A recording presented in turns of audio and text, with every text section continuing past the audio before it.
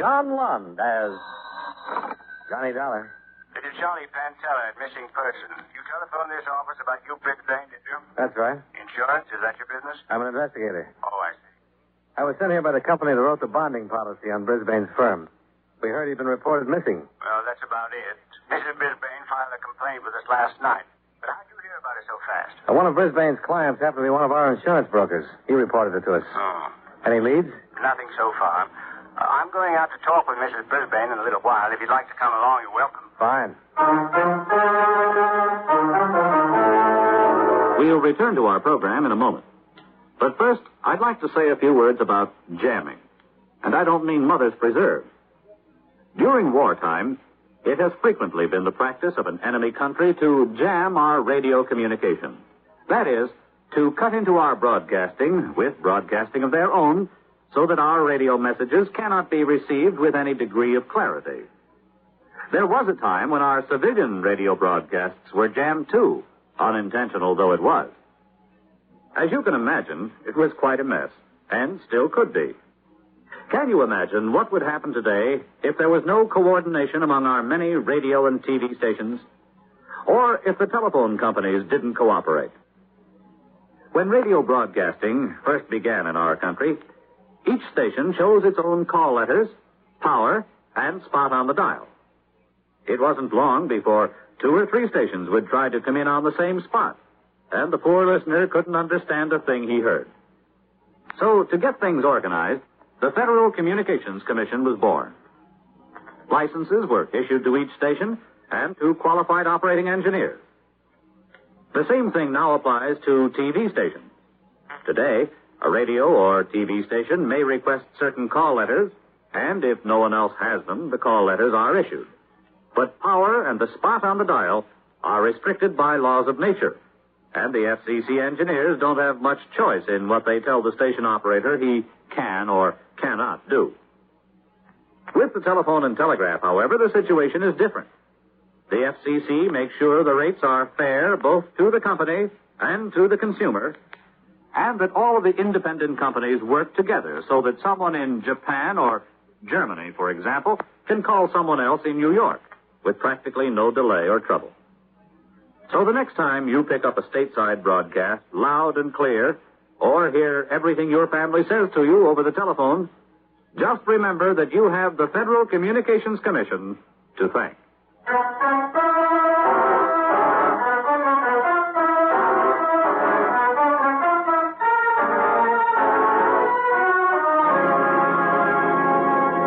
Expense account submitted by Special Investigator Johnny Dollar to Home Office, Cosmopolitan Bonding and Insurance Corporation, Cosmopolitan Insurance Building, Hartford, Connecticut.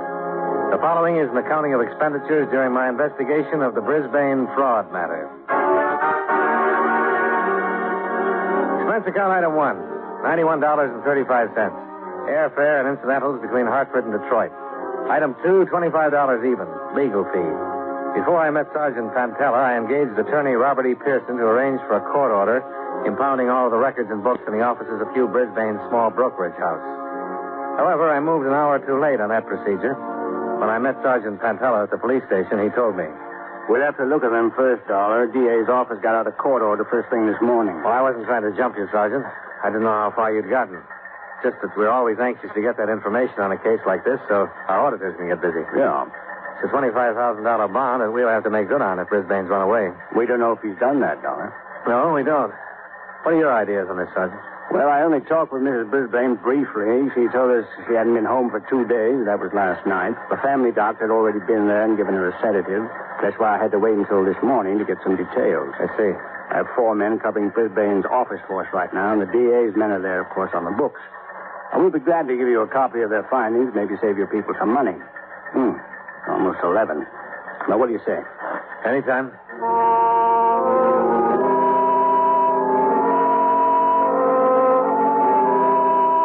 40 minutes later, I was in the living room of the Brisbane home with Sergeant Pantella. Hugh Brisbane's wife was settled on a sofa in front of the fireplace. She was a small, stocky woman in her late 30s or early 40s. The clothes she was wearing, the house itself, the appointments of the room about her, all suggested a well-run, well-kept sort of life. Of course. Sergeant Pantella, isn't it? Yes. And this is Mr. Dollar from the insurance company. Yes? I represent the company that bonded Mr. Brisbane's firm. Oh, really? Naturally, we're interested in his whereabouts, too. Well, is there anything wrong? We don't know. It's just a matter of routine right now. I feel much better today, Sergeant. I hope I can be of some help. Mrs. Brisbane, on a case like this, there are standard questions that we want answered. Now, some of them are personal, but the information is necessary if we're going to proceed with any efficiency. Oh? I wanted you to understand that. Now, last night when I spoke with you, you said you hadn't seen or talked to your husband for 2 days. That's right.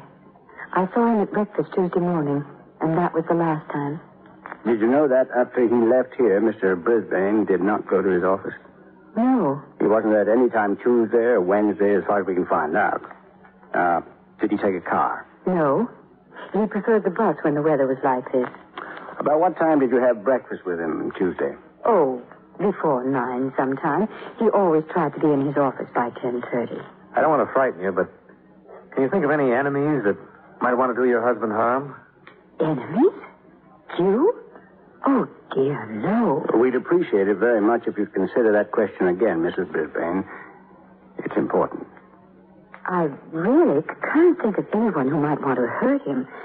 Or perhaps in his office, in his business, there's someone, but he never discussed what went on there with me. Are you sure? It was a rule. See, this is our home. That's his business. We just never talked about what went on in his office at all. I see. How long have you and Mr. Brisbane been married? 18 years next July.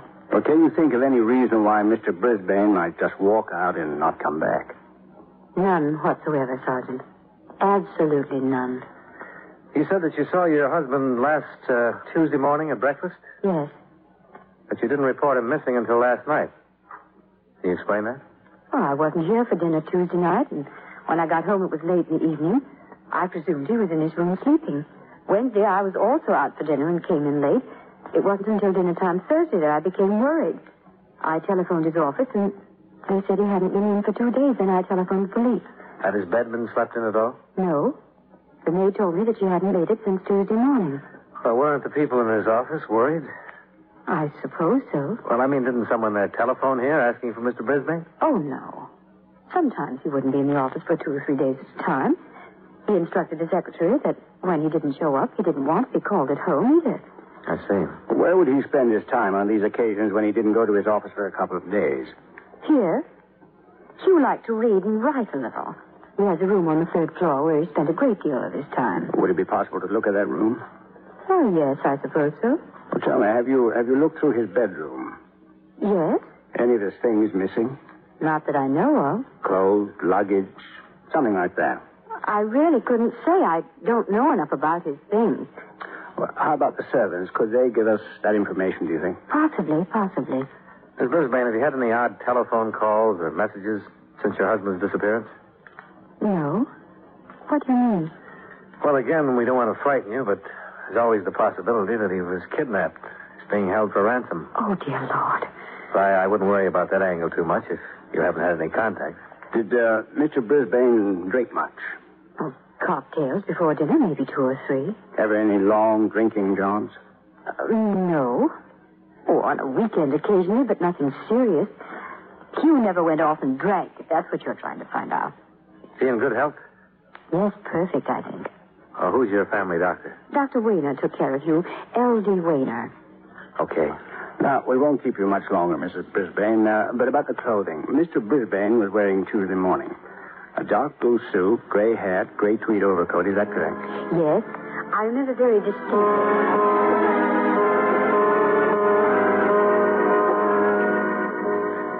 We talked to Mrs. Brisbane for another half hour, gathering information concerning the missing man.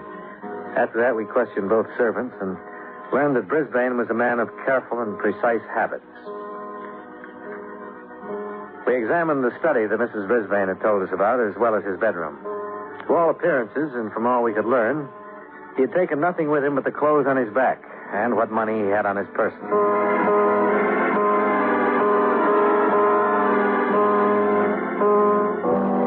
By mid-afternoon, every member of Hugh Brisbane's office force had been interviewed and questioned. None of them were able to furnish a motive behind his sudden and complete absence. He was described by everyone as a model husband and a model business executive. The detail from the district attorney's office reported that his business was in sound financial condition. I went with Sergeant Pantella when he interviewed Dr. Wayner, Brisbane's personal physician. Well, according to my records, I examined him last on December 13th. He was in good health.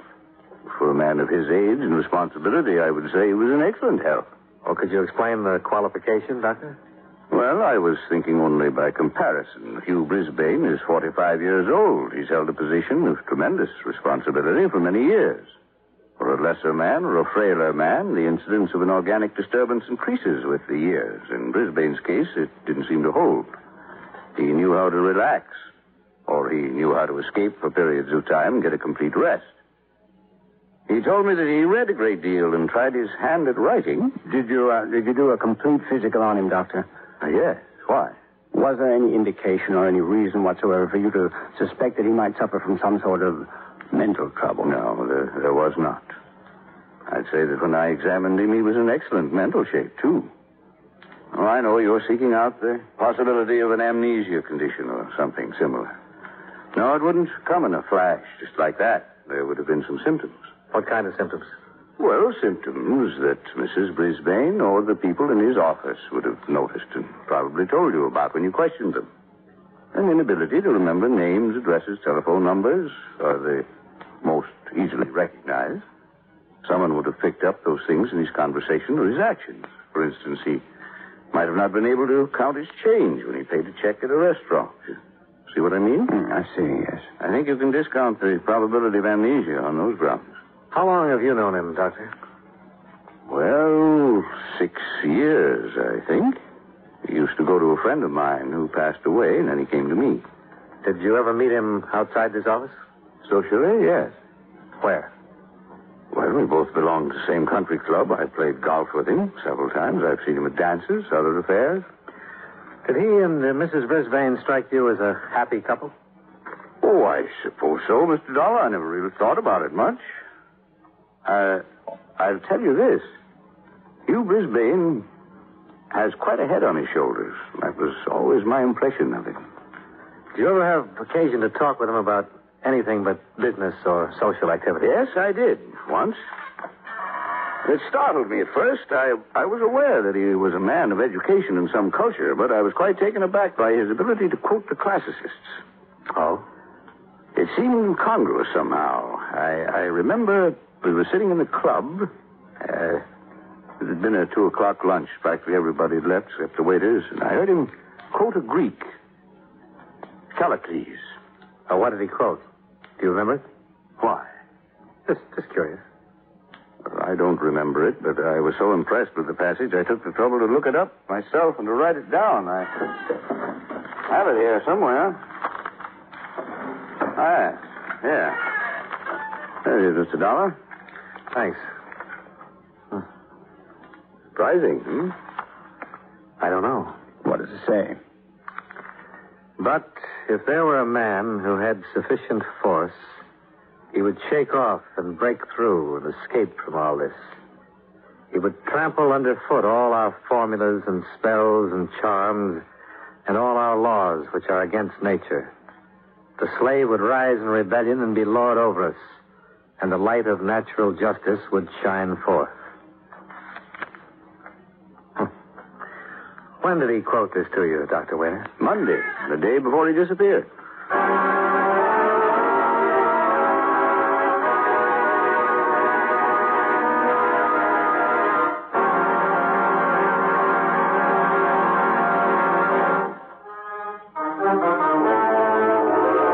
And now, with our star, John Lund, we bring you the second act of Yours Truly, Johnny Dollar.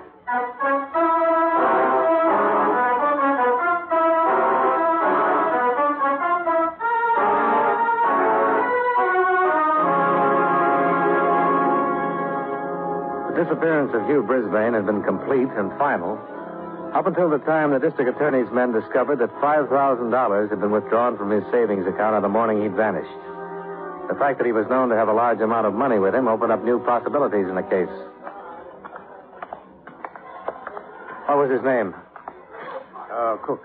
This is the third cage. Oh, yeah. Over there. Yeah. Mr. Cook? Yes? I'm Sergeant Pantera.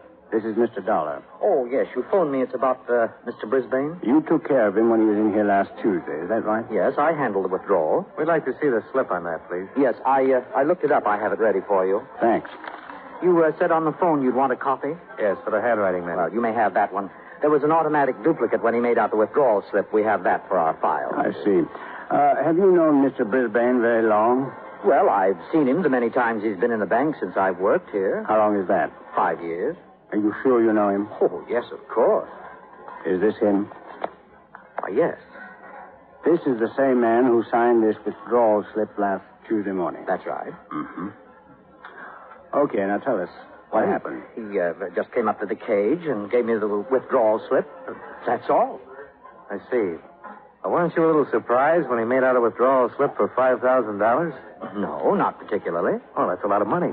Oh, well, maybe I was a little surprised, but Mr. Brisbane has withdrawn large sums from his personal savings account several times.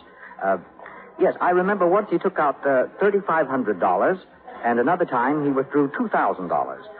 I assume this was for some sort of speculation where he needed cash on hand. When he came up to the cage, what exactly did he say to you? Oh, just good morning, and will you please take care of this? Was that all?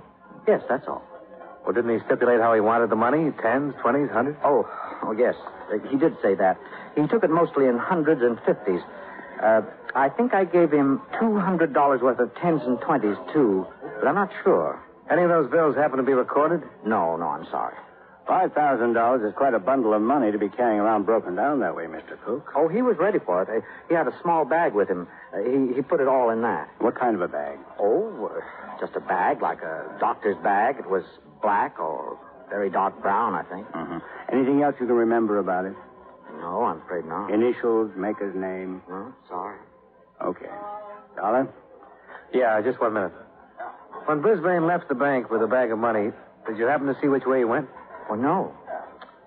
Okay. Oh, wait. I don't know if this is important, but come to think of it, I did notice something peculiar about him that day. Oh? What? Well, usually when we did business, he'd be very brisk about it. I mean, he'd hurry away from the cage, but last Tuesday he didn't seem to be in any hurry at all. I had the distinct feeling that Mr. Brisbane didn't particularly care in what direction he went somehow.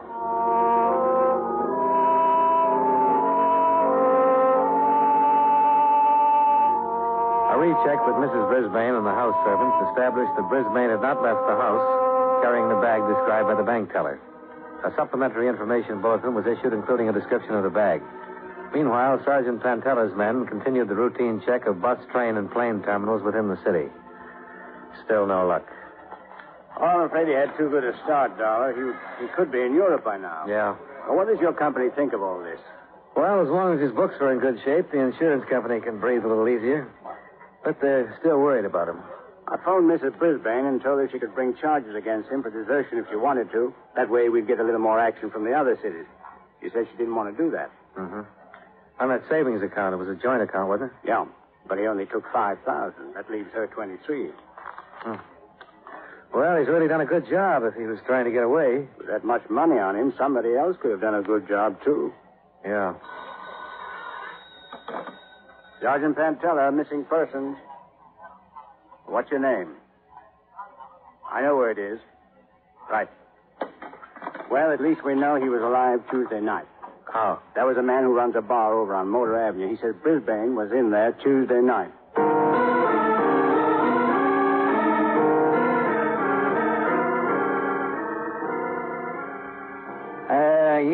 Yeah, that's him. That's the picture of the guy who was in here Tuesday night. Are you sure? Sure, I'm positive. Was he with anybody? All alone, sat right down there on that stool. How long was he here? Oh, he was here when I come on. He was still here when the place closed. Did you happen to see where he went from here? Huh? What kind of shape was he in? Was he drunk? No, real sober and quiet. He drank all night, but it didn't seem to affect him at all. Well, did you talk to him at all? No, I just took his orders for drinks. He didn't seem to want to talk to nobody. I see. What time did you come on? 8 o'clock. What time do you close? 2? Did you happen to notice if anybody who was in here talked to him? Oh, I think a couple of people tried, drunks, but he didn't have much to say to them, so they just left him alone. Uh-huh. Anything else happen? No. Oh, wait, yeah, he was making a phone call all the time he was here, a long-distance phone call from that booth right there. He sat at the end of the bar so he could hear the operator call him back. You don't happen to know where he was calling? Oh. How do you know it was a long-distance call? Well, because once he handed me a 20 and asked me to change it. I gave him $5 worth of quarters. All the quarters I had, as a matter of fact. Uh-huh. Well, what time was this? Well, I couldn't say exactly. It seemed to be about 10 o'clock when he started. You mean when he first placed the call? That's right. But he was still at it after midnight. I guess the operator was ringing him every 20 minutes the way they do, you know. Do you know if he completed the call? Oh, yeah. I heard him slugging quarters into the box once. Okay. Did he have anything with him while he was here? What do you mean? Was he carrying a bag or anything? No, nothing but his overcoat.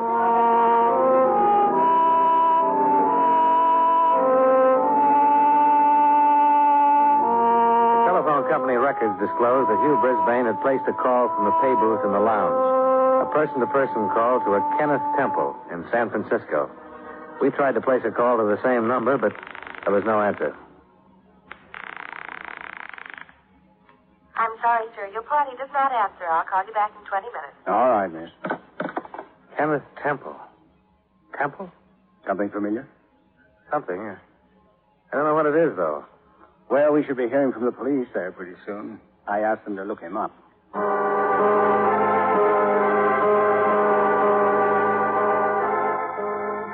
We waited another 2 hours trying to complete the call to Kenneth Temple in San Francisco. The operators were still trying when we drove out to the Brisbane residence once more. Mrs. Brisbane led us into the house. You say you found out something, Sergeant? Well, we might have, Mrs. Brisbane. Maybe you can help us. I'll try. Won't you sit down? Thanks. Now, what is all this about San Francisco? We found out that your husband called a man named Kenneth Temple there on Tuesday night. Oh? That name, Kenneth Temple, does it mean something to you? No. Have you ever heard it before? I don't believe I have. Mr. Brisbane never mentioned it to you at all? I can't say for certain, but it's not familiar to me at the moment. Mrs. Brisbane, have you ever been to San Francisco? Yes? When? Twice. Going to and coming back from Hawaii 2 years ago. Has Mr. Brisbane ever been in San Francisco? He was on the same trip. The name Temple. Maybe it's someone you met while you were there? No. I don't recall meeting anyone there at all. We were in a group of people. We all took the same plane from here and stayed together the whole trip. I see. Oh, excuse me, please. Sure.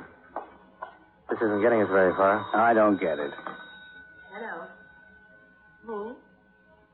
Oh, yes, operator. Just a moment.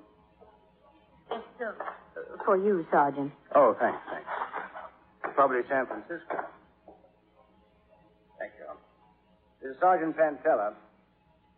Yes? Hello, Mr. Temple. This is Sergeant Pantella, Missing Persons Division, Detroit Police Department. We're trying to locate a man named Hugh All right. He's there now. Hugh, let me talk to him. Just a minute, Mrs. Brisbane. Mr. Brisbane, we've been pretty worried about you. Yes, I'm speaking to you from your home. She's fine. Yeah, just a moment. He wants to talk to you. Hello, Hugh. Oh, it's so good to hear your voice. Hugh, what on earth is... Yes, Hugh. I'm listening.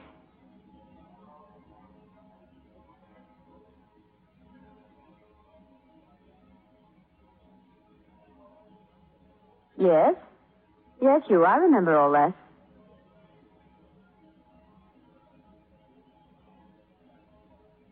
But Hugh, Yes, dear. All right. You again.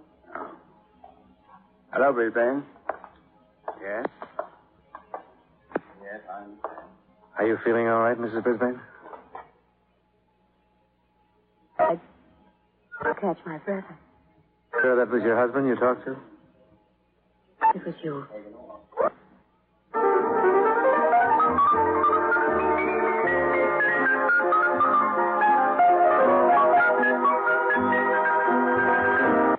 I'm leaving you and everyone else. That's what he said. What? Well, he said that he was going to take a long sea trip with Mr. Temple and that he wouldn't be back for a year if he ever came back. He said he wrote me all of this in a letter that I should receive today. Why would he do a thing like that? He had everything here in this home that he wanted. It's a lovely home. We have lovely friends. Why? Why? If you would have just talked to me about it. I don't... Maybe he did, Mrs. Brisbane. What? The doctor's the only one I found who ever listened to him.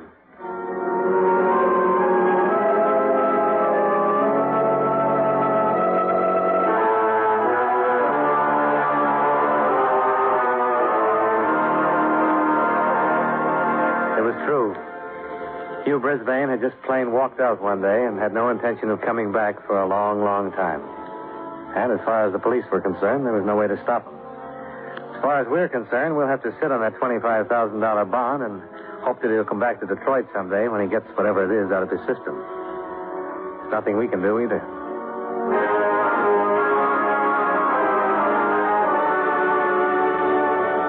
Expense account item 3.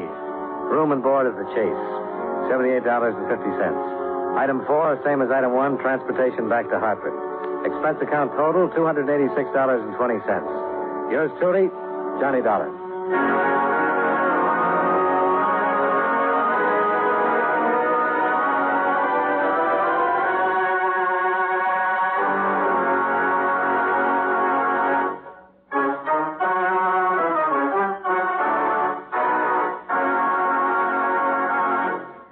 Yours truly, Johnny Dollar, stars John Lund in the title role and was written by E. Jack Newman with music by Eddie Dunstetter. Featured in tonight's cast were Jay Novello, Jeanette Nolan, John McIntyre, Joe Kearns, and Virginia Gray. Yours truly, Johnny Dollar, is transcribed in Hollywood by Jaime Del Valle.